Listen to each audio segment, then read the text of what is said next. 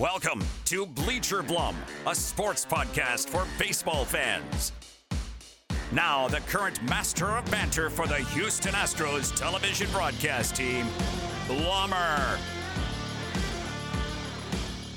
Here we are, Bleacher Blums, and out here in Houston, it is a cold, dreary, foggy, rainy, funky, gnarly, nasty morning, afternoon, whatever you want to call it, and that cloud is still lingering.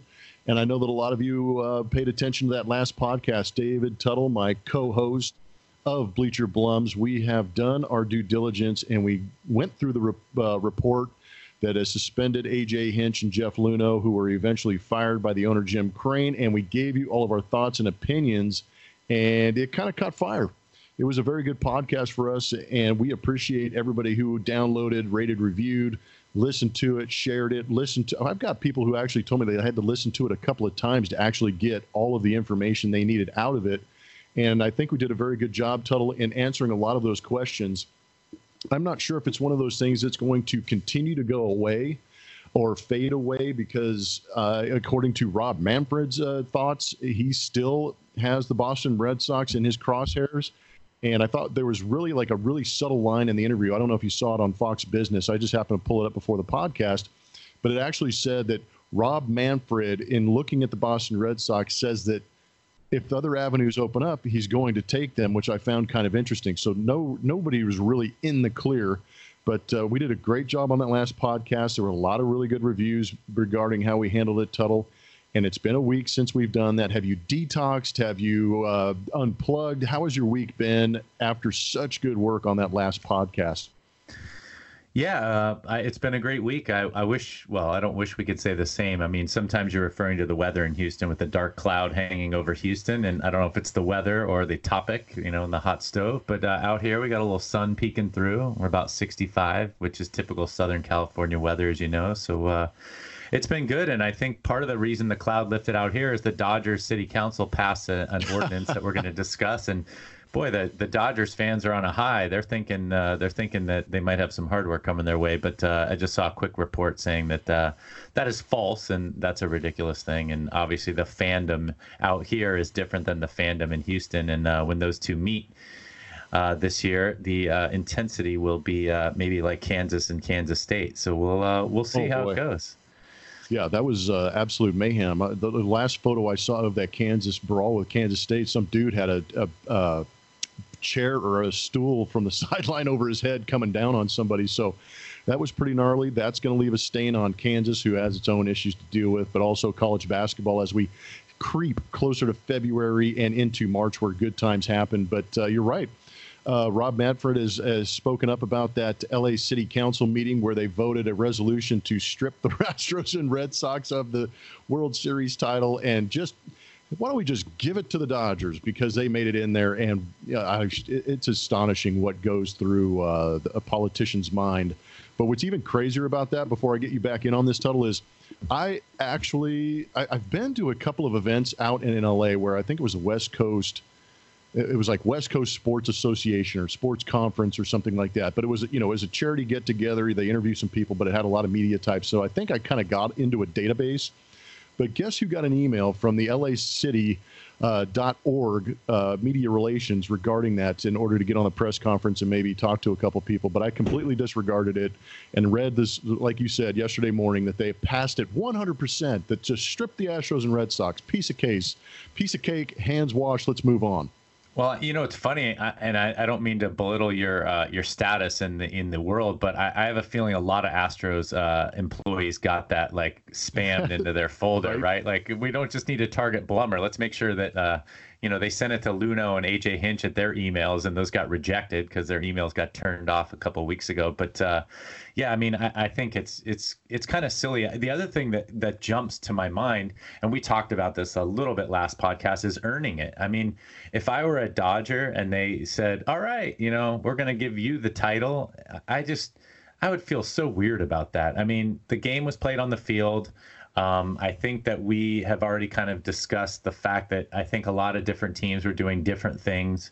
And we know that the Red Sox and the Yankees had already been caught. And the reason that this punishment is so stringent or severe is because of the fact that, they were kind of forewarned about it. It's not that nobody else is doing it. It's like, hey, shame on, fool me once, shame on me, fool me twice, shame on you, or however that goes. I think it's the other way around. I screw that up every time.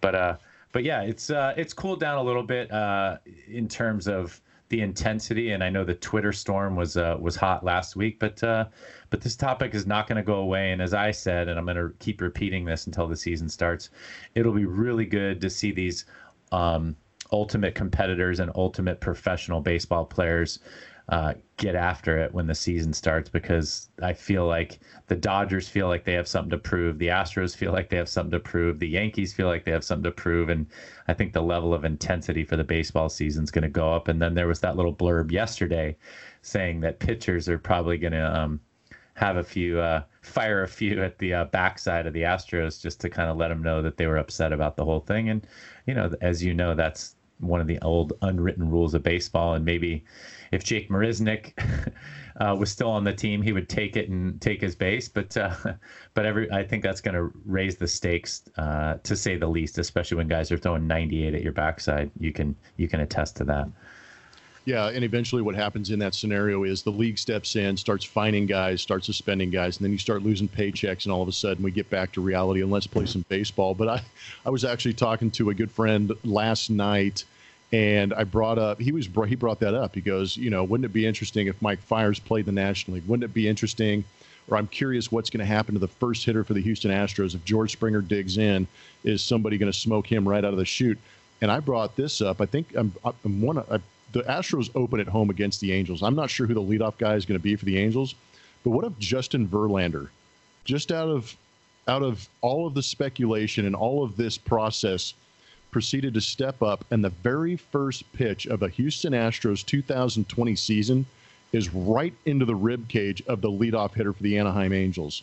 Would that not be insane, where Verlander steps up and goes, boom, and says, hey, we're here too. We'll back our guys up if necessary. That would be absolutely incredible.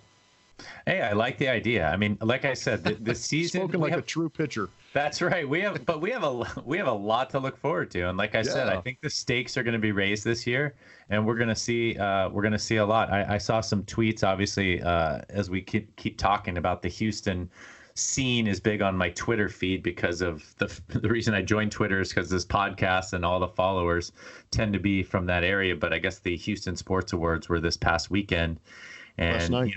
Last night. There you go. Alex Bregman and Altuve both won some awards, and that's a very homogeneous audience. Like, they're all either Astros fans or celebrities within the Houston environment. It'd be interesting to see that, expanded out, or some highlights of that, because I'm sure they would get some pushback. But I think just what I heard, the brief speeches and the kind of contrite things they were saying is, look, I love my teammates. I can't do any of this without my teammates, and we're looking forward to the baseball season. So it'll be really interesting to see how it goes, and I'm going to continue to beat that drum. Yeah, I think it's going to be really interesting, too, because they did have FanFest over the weekend, and there were some scripted responses, it felt like, where there wasn't really that sensation of remorse. And I think that's where a lot of people were kind of maybe surprised, taken aback by it. But I'm not too sure that I am, because understanding the volatility of society these days and that knee-jerk response, I think a lot of these guys just kind of wanted to maybe pump the brakes a little bit. Remember that FanFest is about the fans. Get that out of the way, and maybe approach this in spring training, like we're hearing Jim Crane say, the owner of the Astros, saying these guys will apologize and address the media in spring training. And again, that's a little more of a business environment, a little more of a comfortable environment for the player. They're expecting the questions. They're expecting the media. They're going to be in their uniform. They're going to be in their locker. They're going to be at their spring training site. So there might be a little more confidence and comfortability in that situation to be able to address it, and then get on the field and start playing the game like Tuttle is talking about. And that's where the expectation of going out there and playing as hard as you can, because I really don't feel that there's going to be any in between this year. I think that, and this is not just for the Astros. I mean, obviously the emphasis is going to be on the Astros because everybody's focused on them. But I do believe there's going to be, two different scenarios for Yankees, Red Sox, Dodgers, Astros, all these competitive teams. It's going to be, you're either going to win and prove everybody wrong, or you're going to play 500 baseball or a little bit above, and everybody's going to go, see, told you, they're no good without the signs. Yeah, I did see Jim Crane make a speech, and this again, I mean, it's not that people are listening to the podcast and it's like spreading like wildfire. I think ball players think alike, and we said last time, I think the apology is going to have to be kind of a unified apology since they gave immunity to the players that are in the Players Association. And I think it's going to have to be, I mean, even the Dodgers are probably going to have to get together as a club and say, look, we've forgotten about 2017, or, we're going to use that as motivation or whatever it is, and we're moving forward. I mean, you cannot carry this around all year. Game 75, they don't want to be having this discussion like, oh, you hit that home run like you knew it was coming, that kind of stuff. It's like they just have to have, like you said, a unified front, unified statement. They'll be in their element, and I think that's going to kind of get the season rolling, as it were. And as we just jumped into this podcast, I don't think the intent was to really jump on subjects, but let's jump into the mailbag. We got 4 or 5 questions, and that'll kind of lead us around the topics. I think most of the questions are still regarding sign stealing and clubhouse stuff, and then we'll get the podcast kind of continuing on from there. You good with that?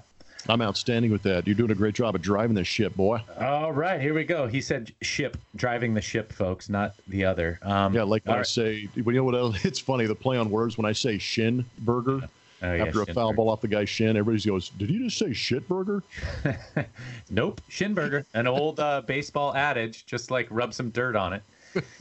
Here we go. So the first question's from Eric, and he says, yes, another sign stealing question, folks. There has been analytical analysis on the road home splits for the Astros hitting in 2017 and 18. I've actually seen some of these, which is funny. From swing miss ratio to run scored to batting average, all the major metrics point to the Astros hit better on the road than at home. Yes, they do, folks. You can't argue with facts. And, I know some people were, picking 20 games from home and the road, and they were saying, look, they're hitting way better at home. No. The stats don't lie. And the Astros typically with those splits do hit better on the road. From your perspective, how can this be? Is the advantage overblown, or are there other factors? And I think that's a great question for you to lead us off. And I know you have some insight on that. I do. And who wrote that in again? Sorry. Oh, yeah, Eric. Sorry. Eric, nice work. Good question. And I think Eric maybe follows a guy that we like on this podcast a lot as far as stats are concerned, at Ace of Spader on Twitter. Ryan Spader, he's an active Marine, loves the game of baseball, written a couple of books. Just to give you a little background on him. But he has been tweeting out, individual numbers. He's been tweeting out Astros home and road numbers. And it's really something that we've hit on in the broadcast the last 3 years, because it's shocked both Todd Callis and I, the fact that the Astros are so good on the road, because the whole theory is win at home, play for the split on the road. So basically you want to win it, be above 500 at home, play 500 baseball on the road. The Astros have been the exact opposite. They played closer to 500 over the last 3 years, 17, 18, and 19 at home. And then they've been way over 500. I don't have the exact numbers because the question just came up, but the Astros, I believe, have the best team road record on the road in the last 3 years. And then to Tuttle's point and Eric's point, if you actually pull the numbers from those last 3 years, their batting average and their OPS, everything has been much higher on the road. And I want to take you back to right around 2016-17 when they made the adjustments to Minute Maid Park. They went from Towles Hill, which was a pretty good hitting background. They shrank the hitting background to literally, I think, the minimum size of batting I can be in the major leagues. And they changed the lighting. There were certain adjustments around the ballpark that I think affected what the Astros were doing at home. Now you get to the playoffs, and that script is flipped a little bit, where they were better at home, not so good on the road. So you can kind of use that theory for what you want. But to Eric's point, I think that the road environments were better for them because of the hitting backgrounds, the lighting, whatever it may be.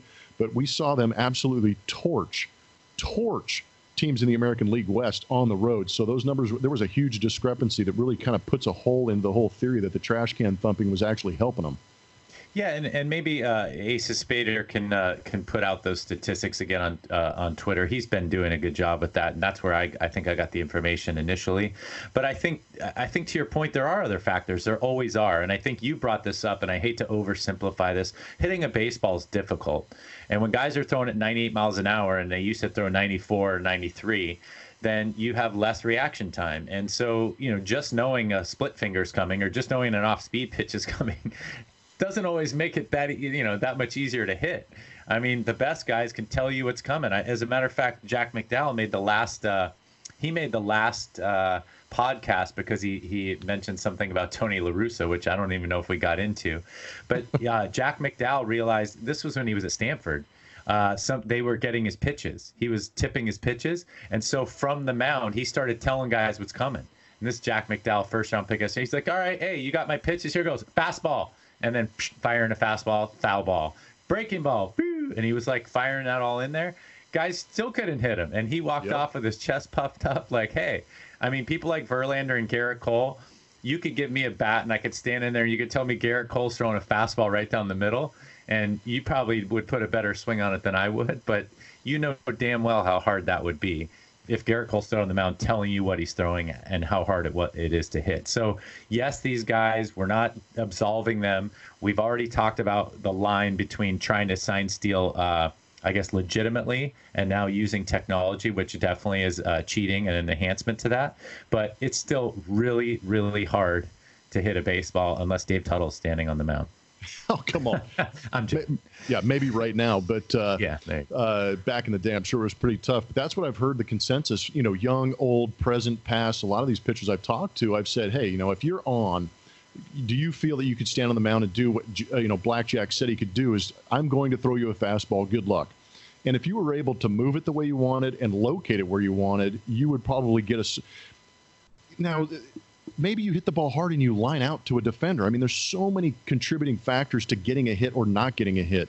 So, yes, if the batting average against Dave Tuttle is 250 on the season, and I know he's going to throw me a fastball, what does my batting average actually jump to?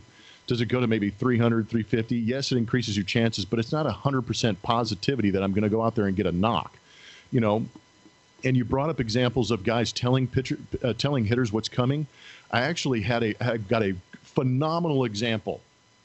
There's one pitcher who went into the Hall of Fame last year as a unanimous choice, Mariano Rivera.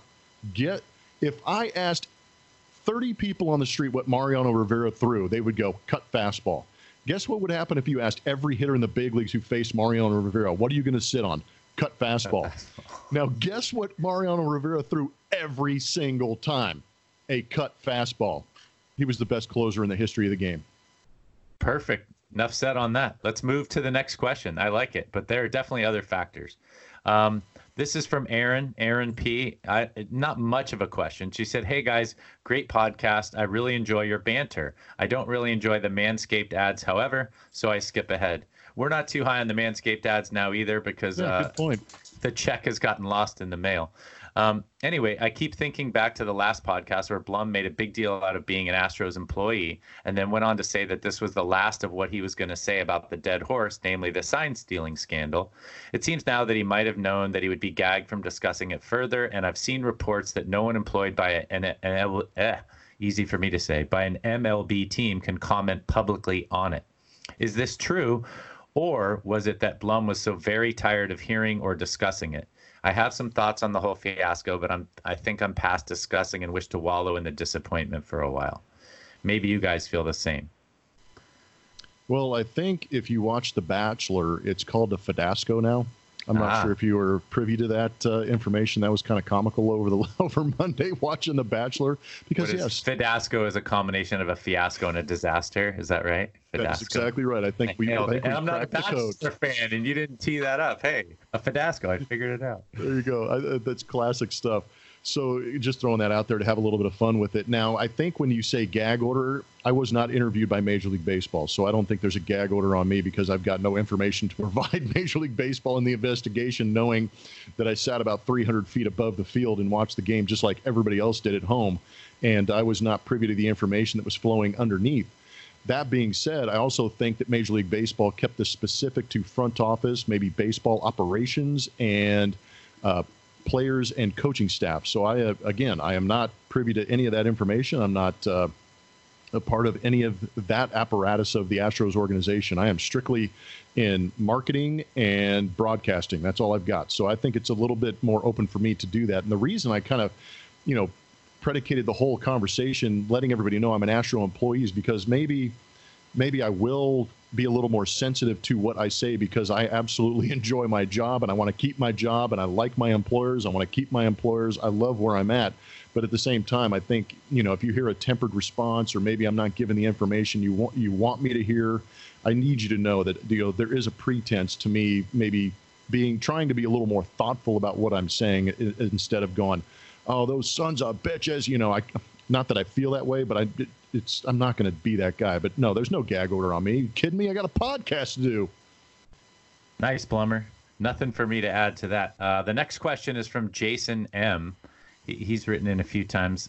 He says, hey, guys, absolute home run with y'all's podcast. Seems like front office guys are publicly oblivious to sign stealing. At this point, 2 World Series winning managers have lost their jobs. Is it possible that maybe that was the deciding factor in why Alex Cora and Carlos Beltran were hired in the first place, because of their knowledge of sign stealing? P.S. I would hire a guy if he knew the secret recipe to winning a World Series. So the short answer is no. I mean, there's no way that these teams knew that was, part of what was going on, because, I just think, not even just from an ethics standpoint, I just don't think that's part of the interview process. But it's an interesting insight, and I love that people take the kind of the contrarian point of view. Mm-hmm. Well, it's the win at all cost. Would you cheat to win a championship? And that's ultimately the question.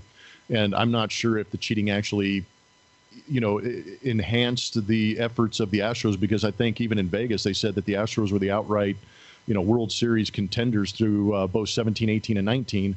But at the same time, there is the reputation out there, like Jason is talking about, that there are guys around the league, and especially, now it's our contemporaries, David Tuttle's and mine, contemporaries we played against, who are getting these managerial jobs, and we know who was really good at picking up tipping pitches or picking up sign stealing. And it's a conversation that's in the clubhouse then. It was in the clubhouse back when, Bobby Thompson hit the shot heard around the world. It was a conversation they're going to have when they show up in spring training. They're going to get to spring training and go, man, everybody's watching. We got to be a little bit better about how we get our signs, guys.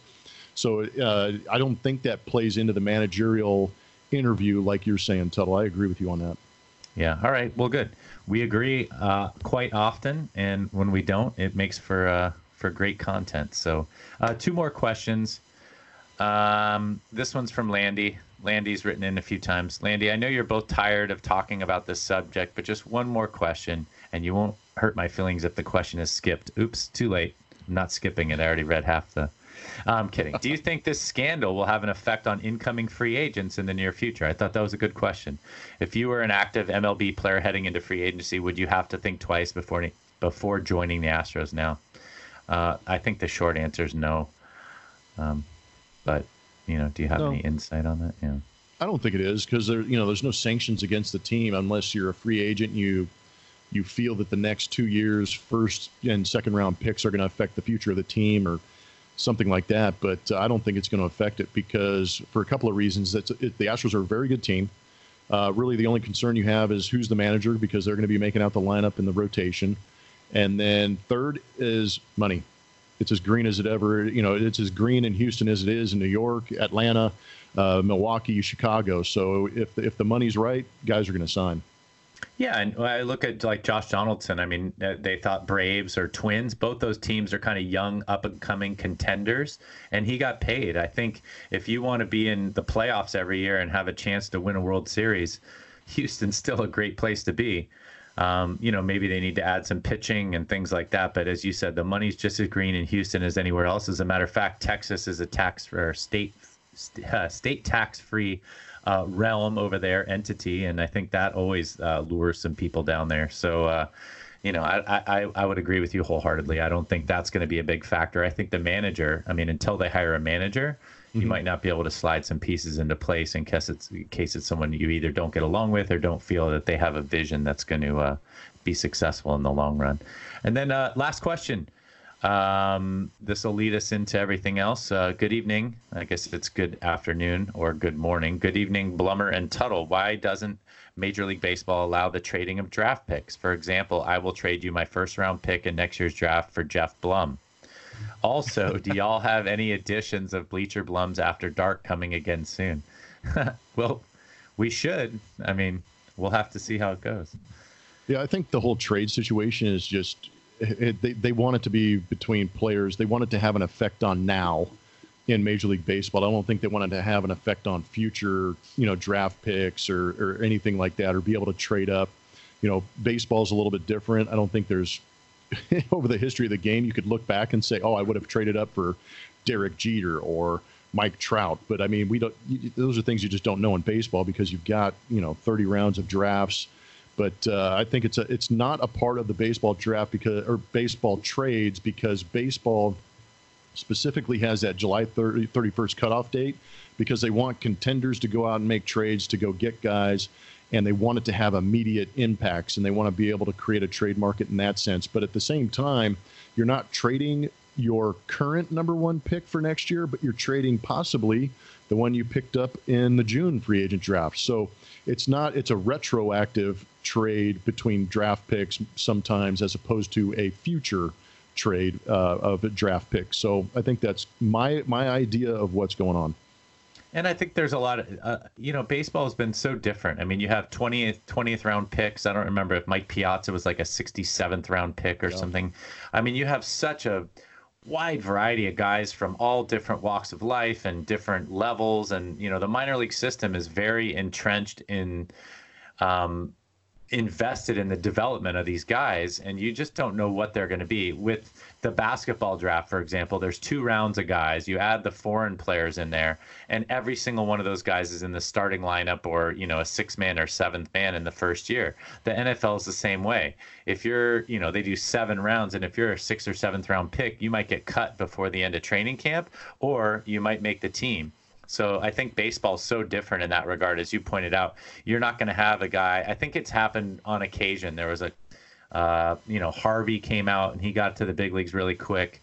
There was another guy from South Carolina that was closing in the playoffs last year. Anyway, there's just a couple guys that have kind of made it and contributed, but it's such a rare thing. Like trading your 3rd round pick, it might be a high school catcher from, Timbuktu. And that guy's not going to help you, so you don't want to be trading, especially Blummer, for your 3rd round pick out of high school. It just doesn't work that way. So anyway, that's all I got for the mailbag. Yeah, that's a good mailbag, and I appreciate everybody going to BleacherBlums.com, checking it out, and being able to get at us. You can click on that mailbag and send us your thoughts, your concerns, your questions, and we will get to those as often as we possibly can. We appreciate everybody who has written in. We also appreciate everybody who's gone on there and gotten their T-shirts, their hat. Tuttle's looking pretty good in his lid right now, the Bleacher Blums podcast hat. And you can also go there and find any platform that this podcast is on, or any archive that you want to listen to. There's some good ones, and a lot of people actually have been going back. I can see the numbers going back and listening to a lot of those podcasts and downloading them. So this is the point in the podcast where I think Tuttle and I need to take a moment and say, maybe have a little celebratory, hand clap, whatever it may be, for fans at home, because if you are listening to this podcast on a regular basis, we absolutely love it, and we owe you everything, because we would not be continuing to go on this podcast if it wasn't for the numbers that we are seeing in return.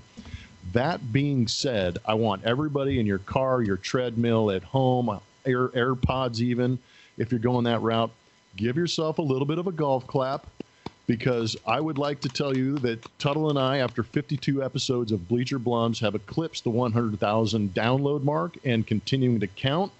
And that is due to the fans who listen to this podcast. Yes, we enjoy what we do. Yes, we try to give you the best product we possibly can. But we have created a friendship, we've created a family and a following, and we greatly appreciate all of you.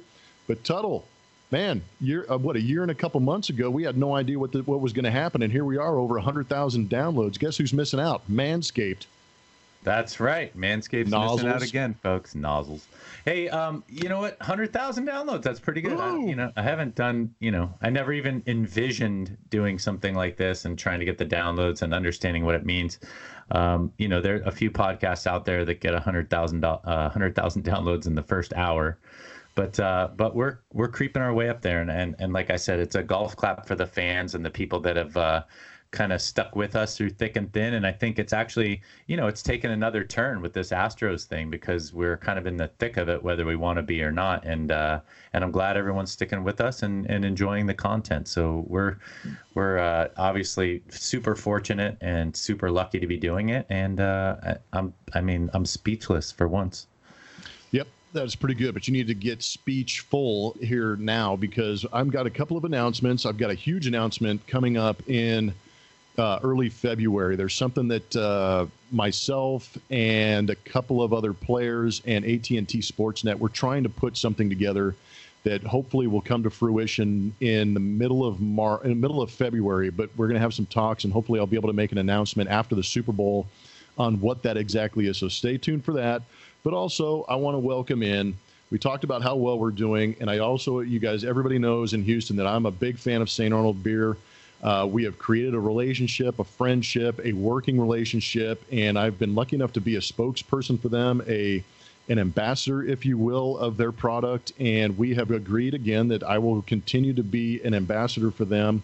I'm going to be looking on my Instagram at Blummer27 for some updates on new beers coming out, some beer garden events that I'll be at and speaking at. But the most important thing, and the money is already there, and they are going to sponsor 8 episodes of the Bleacher Blums podcast here in the future during the regular season of baseball. So we have an official sponsor. I'm breaking it to Tuttle right now. St. Arnold's has anteed up. They're going to help us sponsor this podcast and continue to bring this greatness to the fans who adore it so much. But hopefully this will also lead to an opportunity where Tuttle makes a trip out to Houston and we can put some eyes on him and get him a beer right from the taps of St. Arnold. So we want to say thank you to the St. Arnold Brewing Company for everything they're doing for us. Absolutely. I need to get Kleenex. I have a tear rolling down my eye. Like St. Arnold beer. I have a beer sponsor for the podcast. This is great. So we're definitely going to have to do some more Bleacher Blums after dark. And that's what I'm talking about. Yep.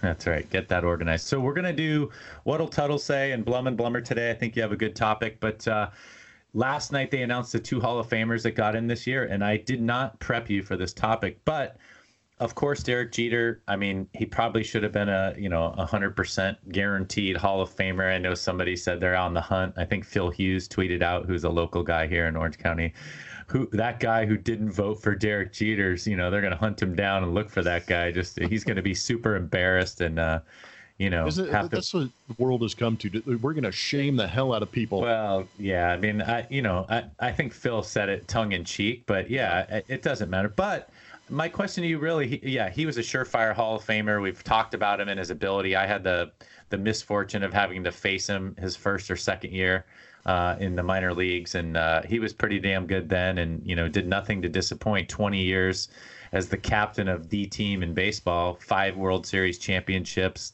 6 most hits. But I'm just wondering if, for me as a fan now, not knowing him, not playing with him, and I know he led that team, it's not that his Hall of Fame legacy, I mean, it's kind of like saying Pete Rose is tarnished because he bet on the game. It is, and he's not in the Hall of Fame, but he could be. But I just think that Derek Jeter has kind of lost a little of his luster and his fire based on the front office shenanigans. And I was just wondering if anybody thought that, or as men typically were able to compartmentalize all that, because I feel like since he left the game, people have talked about him in a different light and they haven't looked at him. And maybe Michael Jordan has a little of that too as an owner, but I feel like people really like Michael Jordan as an owner.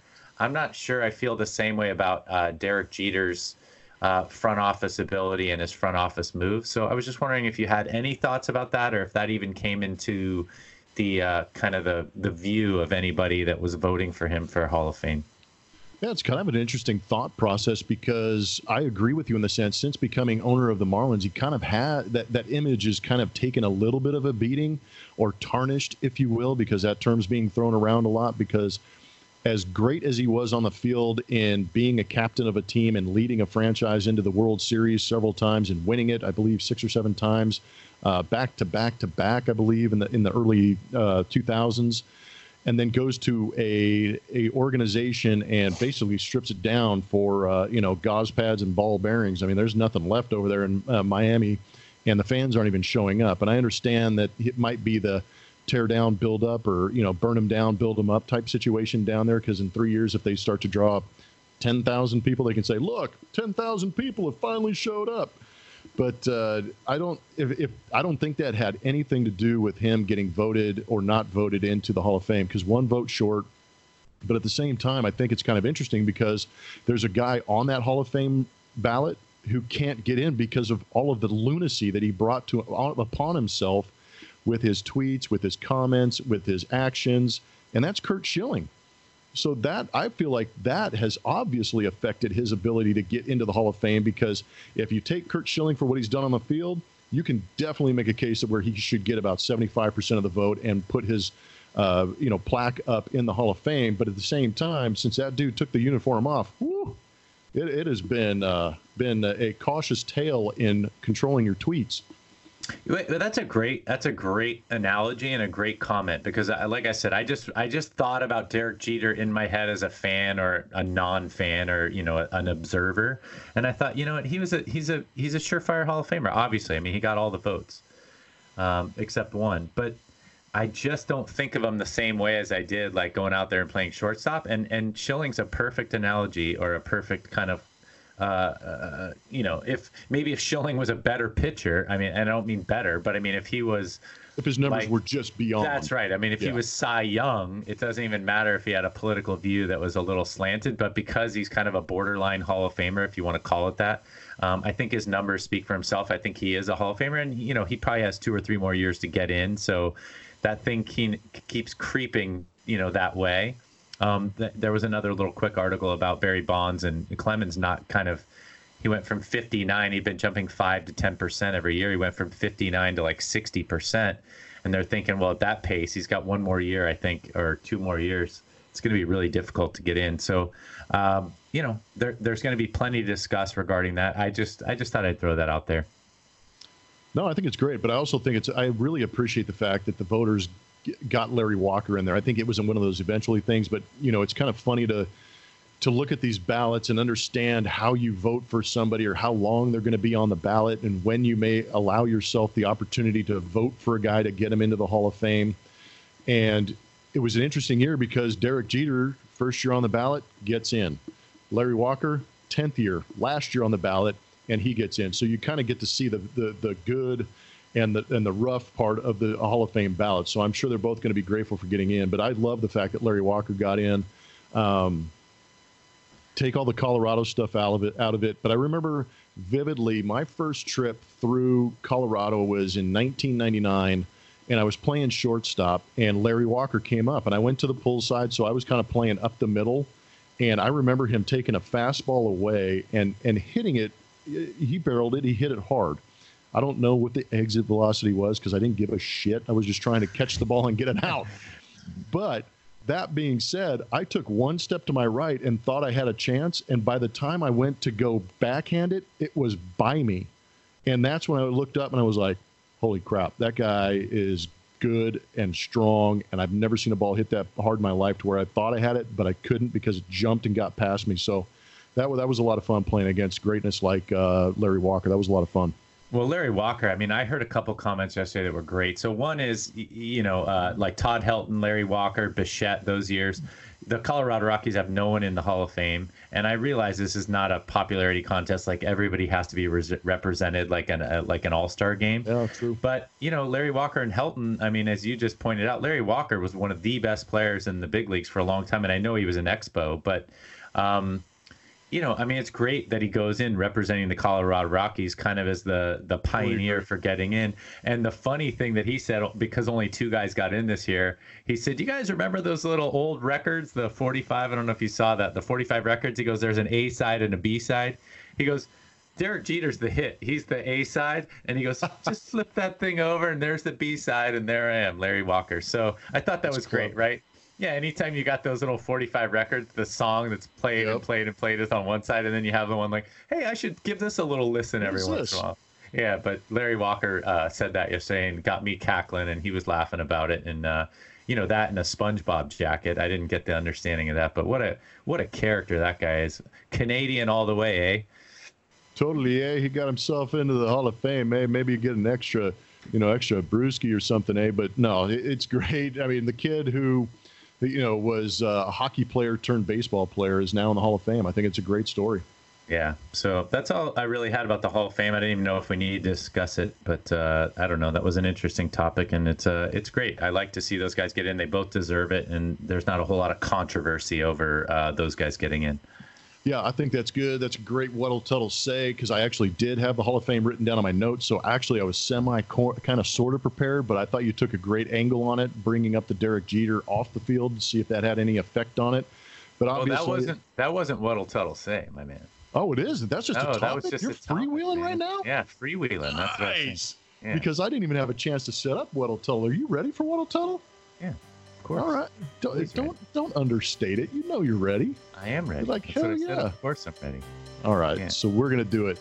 We didn't have it last time on the podcast, but you're gonna get it this time. What'll Tuttle say?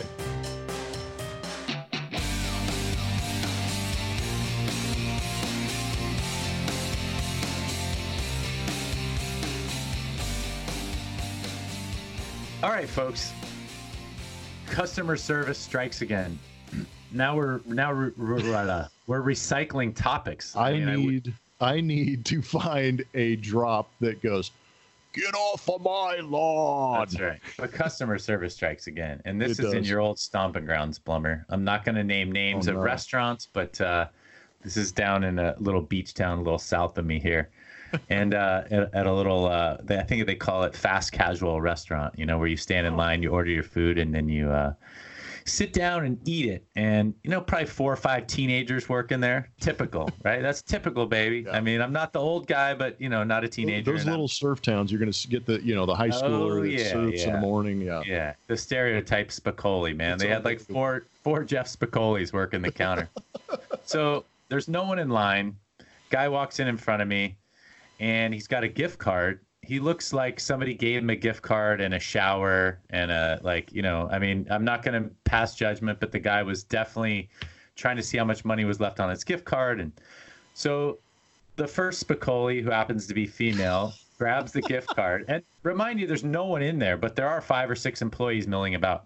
And she swipes the gift card. Oh, it's not working. Swipe.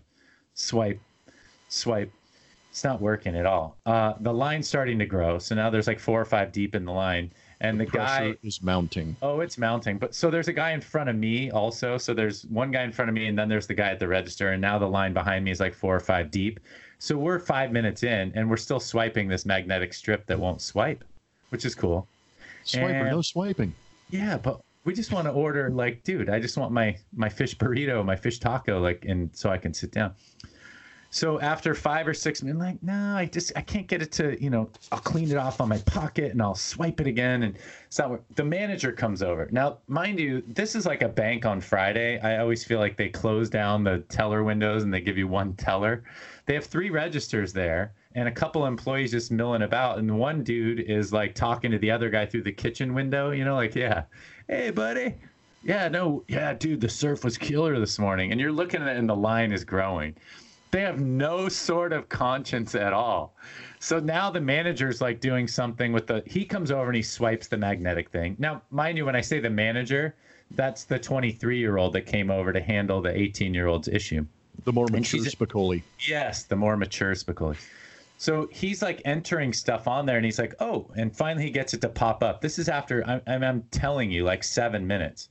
And he goes, looks like you have $5.97 left on the gift card, sir. And he's like, what can I get for that? And the guy looks at the menu. He's like, you can get a fish taco. He's like, all right, fish taco for $4.50 or whatever. He's like, can I get anything else? And the guy's like trying to do math. He's like, I don't know. I mean, like, well, how does that guy know? I mean, so now there's like 10 people in line. We're watching this. The guy in front of me is laughing. So then they get that all worked out. The guy in front of me is about to step up to the cash register, and the manager proceeds to pull the female Spicoli aside and go, now, when a customer has a gift card that won't swipe, like, this is what you want to do. And he's going through the procedure with her while we're salivating and starving. Oh, this is a teaching moment, man. You need to be sensitive. You need empathy. Come on, dude. Tell her later, let us order our food. Anyway, so finally that guy orders. He's laughing. This was like a 20-minute process, and they have 7 employees in there and 3 registers. Like, the manager then proceeds to tell me, he says, "Oh, sorry, I've been here since like 5 o'clock. I'm supposed to clock out now." And I'm like, that's great, but the customer, right? What happened to the customer? Like, he could make that situation so much better. Line of 4 people. All right, Mikey, get on this register. Boom, boom, boom. We got the orders. They're cooking. Go sit down. He can explain it later. I mean, I know I should be a manager of a restaurant. That's what people are thinking. Like, I should not be on a podcast. Tuttle, you should manage a fast food chain or a fast casual chain. I don't know. But that's my Blum and Blummer. I mean, customer service strikes again. Well, that's your Wuddle Tuttle, man. Don't don't steal my thunder. I Wuddle Tuttle say, of course. I was trying to lead into your Blum and Blummer, but I just, I'm so like fired up now, reliving this experience from 4 days ago. I think that I just. I love it. I think next time you get in this situation, you need to video it. Oh. And somehow put it on like your Instagram something, or we can put it up on the website. So we can get like the full scope of what's happening in the tornado of circumstances that seem to follow you around these days. That's right. It's funny. I'm not even that fired up when I do it. That's why this podcast is a great outlet. Like, what am I going to do? I'm not going to start yelling at this guy. Like, all I want is some cool waves and some cool buds and some tasty waves. Like, I'm not, I get it. But just don't stare at me like cross-eyed, like I'm in here like I stepped on your shoe or I farted in line. Like, I just want to order a taco. Like, give me a break, dude. So this is anyway. The greatest therapy session ever. Although I think it's having the reverse effect, because usually people freak out in the moment. You're the guy that like keeps it calm, cool, collected, and then gets back home and goes, "What in God's name just happened right there?" And then all of a sudden you like start writing things down or thinking about it a little bit more, and you just snap. That's right. And, I will say, if you guys want to get at us on Twitter or in the mailbag, I'd love to hear your stories. I mean, everybody has a customer service story. The thing I would recommend, and what you always say, Blummer, be nice about it. Like, I did not rail these folks. I understand. But there is some frustration involved when, there used to be an old sign that my grandmother had in her office that said, the customer is always right. I mean, I think that's gone by the wayside, but whatever. Now I do sound like get off my lawn guy, but I'd love to hear at Real David Tuttle or, obviously on our mailbag at bleacherblums.com, maybe some funny stories or some questions about customer service related incidents. Hopefully you guys handle it as well as I do, and you're able to get some therapy by sending in your story. I don't know, but that's it for Wuddle Tuttle say. I'm sorry to steal your thunder. We can lead into Blum and Blummer if you wish. Yep, let's get a little bit of Harry and Lloyd going, because it's time for Blum and Blummer. Huh. I expected the Rocky Mountains to be a little rockier than this. I was thinking the same thing. Jeff Blums. Full of shit, man. And in Blum and Blummer, we hinted at it earlier in the podcast about the Houston Sports Awards. And I just want to tell everybody what an amazing event this is. I'm not sure how many cities actually pull this off and honor the locals as much as Houston, but I highly recommend it if you have an entity inside your city that's able to do this, because the Houston Sports Authority puts on these Houston Sports Awards, and it's only the 3rd year they've done it. And it is a full-blown red carpet media junket. I mean, it is over the top exceptional, and I love going to this event every year. It's been fantastic. They announce Hall of Fame people who are going into the Houston Hall of Fame. They honor high school athlete of the year, college athlete of the year, pro sports athlete of the year. And what the coolest part about that, obviously giving awards away, is something that I have a tough time watching the Oscars and stuff like this, but I like this because it's localized and it's heartfelt. I got to listen to Rudy Tomjanovich almost break down and cry about the honor of being into the Houston Hall of Fame. Listening to Carl Lewis tell his stories about winning 9 gold medals and sprinting and jumping past everybody. I didn't realize he was a 400-meter guy. So you kind of lose sight of things like that after the years pass. Mary Lou Retton goes in for her gymnastics greatness, and I had no idea she was the first woman to win a gymnastics gold medal in U.S. history. So these are real trailblazers, and they're all in the city of Houston. But as I'm watching these people go up and give their speeches and saying thank you and things like that, I sit there and I see, Otis Thorpe and, Clyde Drexler, Akeem Olajuwon to George Foreman to Dan Pastorini. And I mean, it is the coolest thing because I think Tuttle's the same way I am as far as history is concerned. We love the history of sport. We love how the evolution of the game. We love how trailblazers come in, or we recognize greatness in some names who maybe aren't Hall of Fame worthy, but really left an indelible mark on us. And to sit in that room and sit amongst these people, it brought the greatest smile to my face because my wife is going, "Who's that?" And it's not a knock against my wife, but it's an opportunity for me to go, "Oh, you know what he did? This guy did that. He was the guy that caught this pass and did that." And then Earl Campbell goes by, and I'm like, "Oh, the Tyler Rose. This guy was unbelievable. He trucked people, and that's why he can't. That's why he's in a wheelchair now because he played so freaking hard." That's that. I love that part, and then you start to see, Whitney Merciless got honored there for his charity, but Whitney Merciless was literally out of control, going to all the other athletes and taking selfies. So you get to kind of see that boy, that childhood inner kid come out when you start to see some of these people. So I thought that was a lot of fun.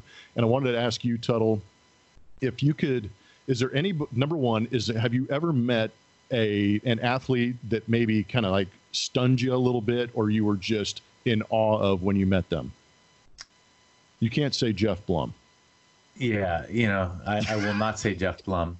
I think Michael Jordan on the baseball field, we talked about that early on. I mean, I didn't really get the perspective of it because he was now playing baseball, but it was a weird thing because he was kind of one of us at that moment.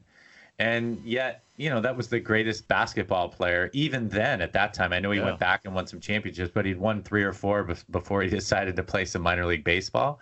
And so I think putting, not even on a pedestal, just like this guy was one of the greatest. My dad idolized Bill Russell, who, I never met Bill Russell, but, guys like that are kind of the greatest guys that have always been around. And then, even just guys, and I'm sure you felt this way too, I think we do end up putting them on a pedestal until we meet them. And typically when you meet them, it's like the opposite, right? Like Hakeem the Dream, Olajuwon, you're probably at this dinner and now you're kind of a Houston.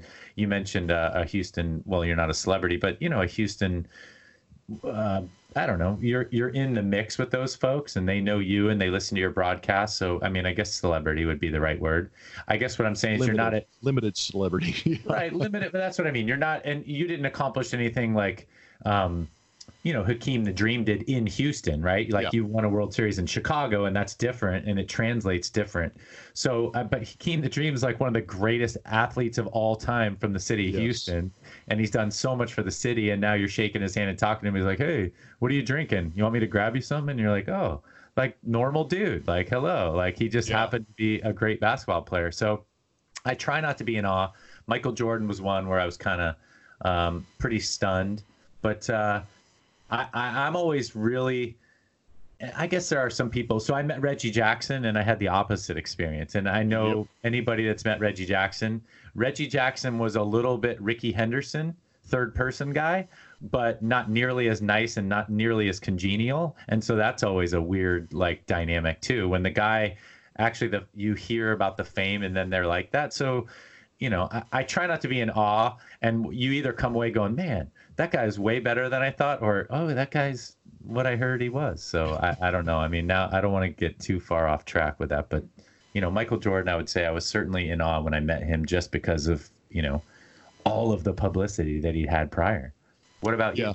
Oh, I appreciate you asking. That's a good one. I like the Michael Jordan because you actually met him on the baseball field, and that was kind of on your terms, which is kind of cool. But at the same time, I agree with you in the sense I don't think I could see him as anything other than the greatest basketball player ever to live at that time. But for me, it's kind of funny that you bring up the personality of the guy because I met Bo Jackson in 2005 in the playoffs with the Chicago White Sox. And I was a guy who remember watching him at Auburn. I'm a guy who remembers watching him with the Oakland Raiders and Kansas City Royals and that home run he hit at Anaheim Stadium to center field. I was just like in awe of this guy being able to play at that level at both the NFL and Major League Baseball. And then he walks in the clubhouse and I'm like, hi, Mr. Jackson. I totally locked up. Beavis and Butthead. Literally, man. I was just like, dude, this is awesome. and met him, and he was gracious. He was great, congratulatory, said, go get him, good luck. And we win the World Series that year. And I've actually gone back to Chicago a couple times for caravans and events that even he's been at, or signing sessions where, he'll be there. And dude, I'll be damned if that guy doesn't come up and go, hey, Jeff, how's it going? And now all of a sudden we're boys. And it's just like, it's such a great thing when you have that opportunity and you're able to establish that connection and that relationship. So yeah, Bo Jackson was my guy. Nice. It's good that we have stories like that. I think I went to a music conference this weekend. My buddy's band was playing there, and took my son who's into music, and this is related, but he, after the guy performed, he came over and said hi and introduced himself. And I mean, he's not famous by any stretch. This is a really good friend of mine, really good band, but they're performing at this big festival. I mean, Stevie Wonder was there, and all these. I mean, it's a really big deal. The NAMM Festival, National Association of Music Merchants. So anybody that's involved in music is there, recording industry, but also even like high school band leaders. And I mean, it's just this huge conference. My buddy's band played there, but he came over and said hi, and he's from Chicago. So I said, hey, let's go grab a bite to eat. And we were hanging out, and driving home, my son goes, I can't believe you know him. And I just thought that really puts it in perspective, right? Like, he's not famous, and it's not anybody to be in awe of, but 15 minutes prior, he was on the stage, kind of rocking out, and everyone's like listening to him. And then he comes over and he's like, hey buddy, how you doing? And I think what we all realize, and this is kind of what we talked about before about, sending baseball cards to your home versus the stadium. I mean, most of us are regular people trying to live a regular life, and some jobs are in the limelight and some aren't. I mean, Bo Jackson's a great athlete, but that was kind of what he was designed to do. But he's a normal guy who eats breakfast, lunch, and dinner. And I think, as you said, we were in awe of those guys, but part of that's the buildup, and you just realize, they're just highly skilled professionals. So anyway, rambling on about that, but it brought to light, I guess, my son by saying, I can't believe you know that guy. Like, it just cracked me up. So. Because he was on the stage doing his thing. And I mean, as a kid, you appreciate things like that. So kind of cool, and it's a lot of fun. Hope that sparks a conversation for everybody back home about who you're in awe of, or who you'd like to meet, or what it would be like. And hopefully it turns out the way that you hope it does. Because Tuttle actually brings up a good point, because you do build them up, because I don't know if you idolize them or appreciate what they're doing, but you do make them a little bit grander than they actually are. But that is good stuff. We are going to take Blum and Blummer and just lead this thing right into Don't Bet on It, because, Tuttle, man, I think you had another very good week, and obviously we've got some thinking to do over the next couple of podcasts leading up to the Super Bowl. Yeah, so we got Niners and Chiefs. That's who I picked this week in the Don't Bet on It segment, and guess what? The Niners and Chiefs are going to meet in the Super Bowl. Cha-ching. So if you didn't bet on it, then you didn't cha-ching. But if you actually took my advice, you might have got some money. And if you had parlayed the last few weeks, because we got four right the week before, you'd be making some dough. But hindsight is 20/20. You'd be hosting the Super Bowl party. That's right. So the Niners and Chiefs. The Chiefs are slight favorites. I did see a bet come in, $700,000 on the Niners +2. I like the Niners plus the points in the Super Bowl. I actually think they have an edge. I realize that we love offense. I mean, how about this? 2 Super Bowls ago, it was the Chiefs and the Patriots, and that thing ended like 42-38 or whatever happened. That's right. Last year, we're like, the high-flying Rams. Oh, yeah, let's get the Rams in there. And what was that, 10-3 or 14-10 or like?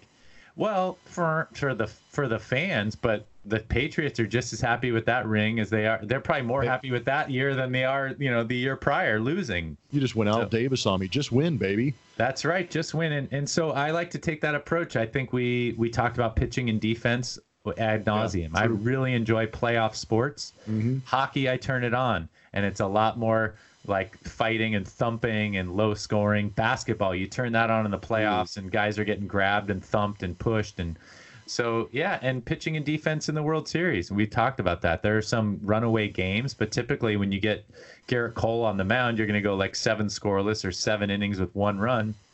And it's going to be little things that make the difference. And so, yes, the Chiefs are high flying, and Kelsey's been on fire, and they've got Tyreek Hill. But with 2 weeks to prepare, Rob Saleh, I guess, Robert Saleh is the defensive coordinator, and the Niners have had a ferocious defense all year. If they can hold the Chiefs to somewhere like 17 to 20 points, I have a feeling that the Niners are going to win the Super Bowl. But, I'm also a Bay Area guy and a left coast guy, so I think the idea here is, Blummer, we got another podcast for the Super Bowl, is you and I should come up with a friendly wager, because I think you're going to take that Mahomie. You're going to take Pat Mahomes because you know his pops. I know, yeah, having played against him, and I know a lot of the family around Patrick Mahomes. So that being said, we know I kind of anticipated this a little bit, you being a left coaster, a little bit of bias towards that coast. You would take the 49ers, being a NorCal guy, born and bred. So I appreciate that. But before I get the defensive coordinator for the San Francisco 49ers, what was his name again? Saleh, Saleh, Robert Saleh, I believe. Okay, so in seeing that guy on TV a couple of times, you ever seen the movie 300? Oh, yeah. He looks like that Greek god guy that the Spartans are going up against. It has like the piercings in the nose, the ears. He's got that bald head. He's jacked out of his mind. Yeah. Daxos or something. I don't know what his name is, but anyways, I love a little bit of a side note. No, he does. If you added like some of those wacky, wacky headgear or tattoos, he would definitely look like him.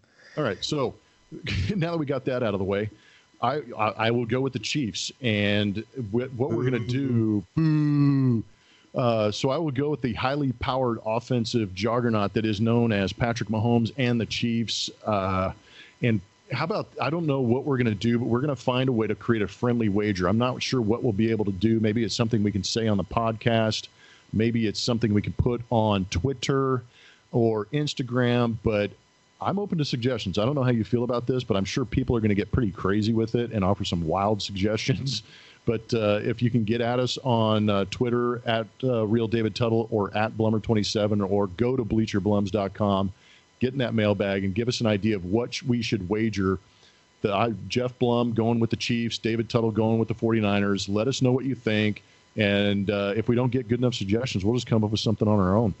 Yeah, we'll brainstorm a little bit. I mean, Blum and Blummer came out of a poll that we put on Twitter. So, I mean, who knows? The suggestions may be good. I'm going to tell you right now, I'm not shaving my head or getting some tattoo, or like, this is not crazy wager time. This is friendly wager time. So I'm just laying that out there. There's going to be some laws. Oh yeah, but if the wagers get a little off the beaten path, we don't even have to suggest that they were suggested. I guess we don't even have to mention it. You know what's great about being the co-host of Bleacher Blums and offering this up is that we have absolute autonomy. We are unilateral in the decision making. We can say, "Whoop, the website didn't take that. We never read it. Sorry about that," and just move on. That's right. I forgot. It's funny because you said co-host and autonomous in the same sentence, but you're right. We will come up with an agreement that is appropriate for us, and your suggestion may or may not make it into the podcast next time. So, but anyway, we want to have a friendly wager. I think you're rooting for the Chiefs. I'm definitely rooting for the Niners, and it'll be fun to see.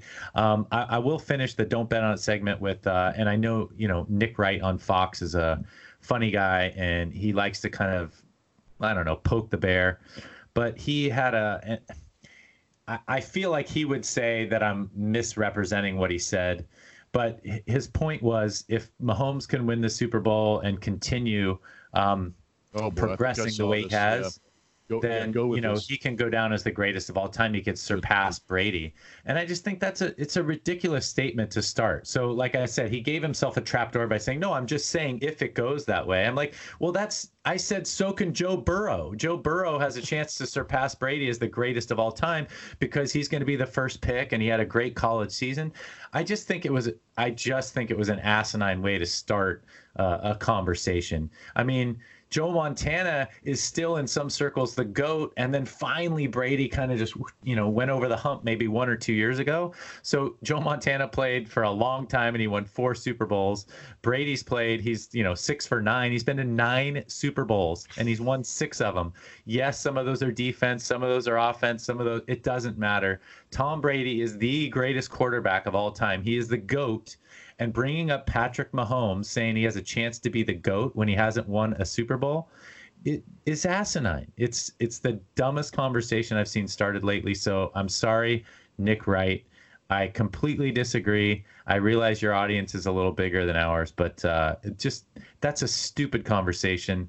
Take it elsewhere. And, maybe in 3 or 4 years, if Mahomes has 2 or 3 rings, we can start having a conversation about him, doing some things. But I mean, I don't know if you saw that or not, but I saw you tweeting about it. Yeah. Oh, give me a break. Yeah. Well, that's how you get followers, man. You just go with the lunacy instead of actually saying, thought out analogies and analysis.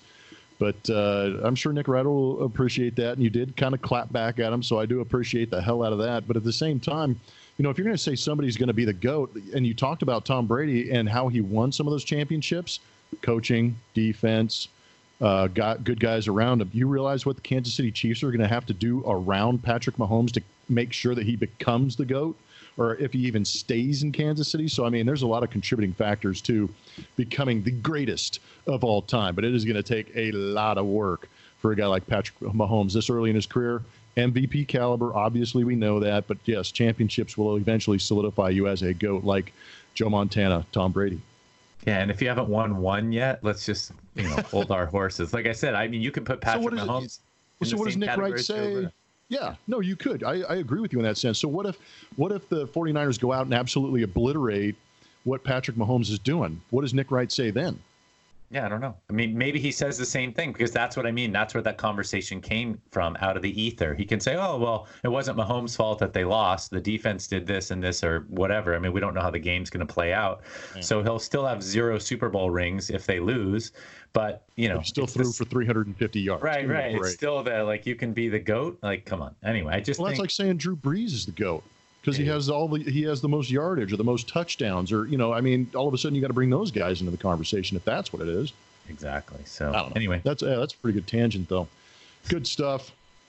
I like Don't Bet on It. I think it's a lot of fun. I think once the NFL season's over, which will be after the Super Bowl, because we're still going to come back at you and give us our some Super Bowl analysis for what we can as ex-ball players and athletes.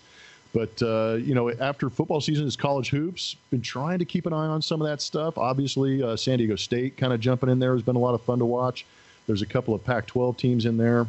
But we'll get in on the college hoop action hopefully after that. I'm not much of an NBA guy, to be brutally honest. Unless we're in the playoffs, then I like to watch. We keep harping on that deal.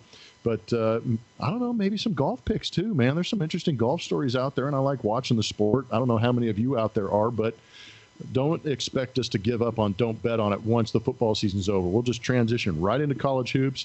And, of course, we'll have a blast doing our bracket with everybody. And I think there's a way for us to set it up to include everybody who listens. So we'll look a little more into that. But good stuff. Tuttle, great podcast, man. You did a great job taking us out of the last podcast, bringing in the first responders and the military. I would love for you to be able to do that again for us. Yeah, well, I mean, it's kind of the same topic. The Jocko podcast I listened to had 4 hours of the same guy. And hey, dude, did you listen to his most recent one, Jocko?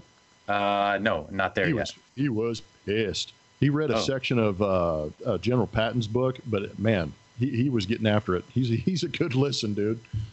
He's a great listen. I'm just gonna look up the guy's name because. Did I lose it? Oh, Kyle Carpenter. Thank you. Kyle Carpenter wrote a book called Live a Life Worth Fighting For. He wanted to appeal to the general population, but that podcast is 4 or 4.5 hours long. It is fascinating. As Jocko said, go buy the book. And I know we're kind of, I guess, piggybacking off Jocko's podcast, but if you really want to kind of get in depth and understand why Jeff and I continue, or Blummer and I continue to thank the first responders and the military around the world, this guy, Kyle Carpenter, jumped on a hand grenade and didn't expect to live, and did live. And he's the youngest recipient of the Medal of Honor from President Obama. There's a hilarious story about him getting a phone call from Obama, President Obama, saying, the president's going to call you at, 1:36 p.m. today. And he's like at home, and his mom's like, you're going to wear those shoes when the president calls you? He's like, Mom, it's just a phone call. And President Obama called him like, hey, what's up? He goes, how are you doing? He goes, oh, I'm great, sir. And, I'm doing great. I mean, it's so human and so normal. As I mentioned, Kyle Carpenter jumped on a grenade as a Marine and doesn't really remember doing it, but he's had, 47 surgeries and he's done all this, but, now he's done marathons and he's, a public speaker. And Jocko had a guy in Task Unit Bruiser that, Mike Mansour, who did the same thing and didn't live. So it's kind of the disparity there. Like, it's a miracle the guy's alive and all these things. But I guess the whole point is people do things that we just can't comprehend in defense of our freedom and protecting the things that we hold near and dear. And Jocko's podcast is a great place to get a hold of many of those things. He has plenty of war heroes on. So like I said, this isn't an original thought, but certainly we want to give thanks to first responders and military around the world that enable us to do this podcast and have 100,000 downloads. Can you dig it? So again, a shout out, and Blummer, why don't you take us home? That's going to do it. Great stuff. I love the references. I also appreciate the heck out of everybody listening to this podcast and getting all the way through it, because when you do get all the way through a Bleacher Blums podcast, we ask you to get after it. Most of all, you got to believe it.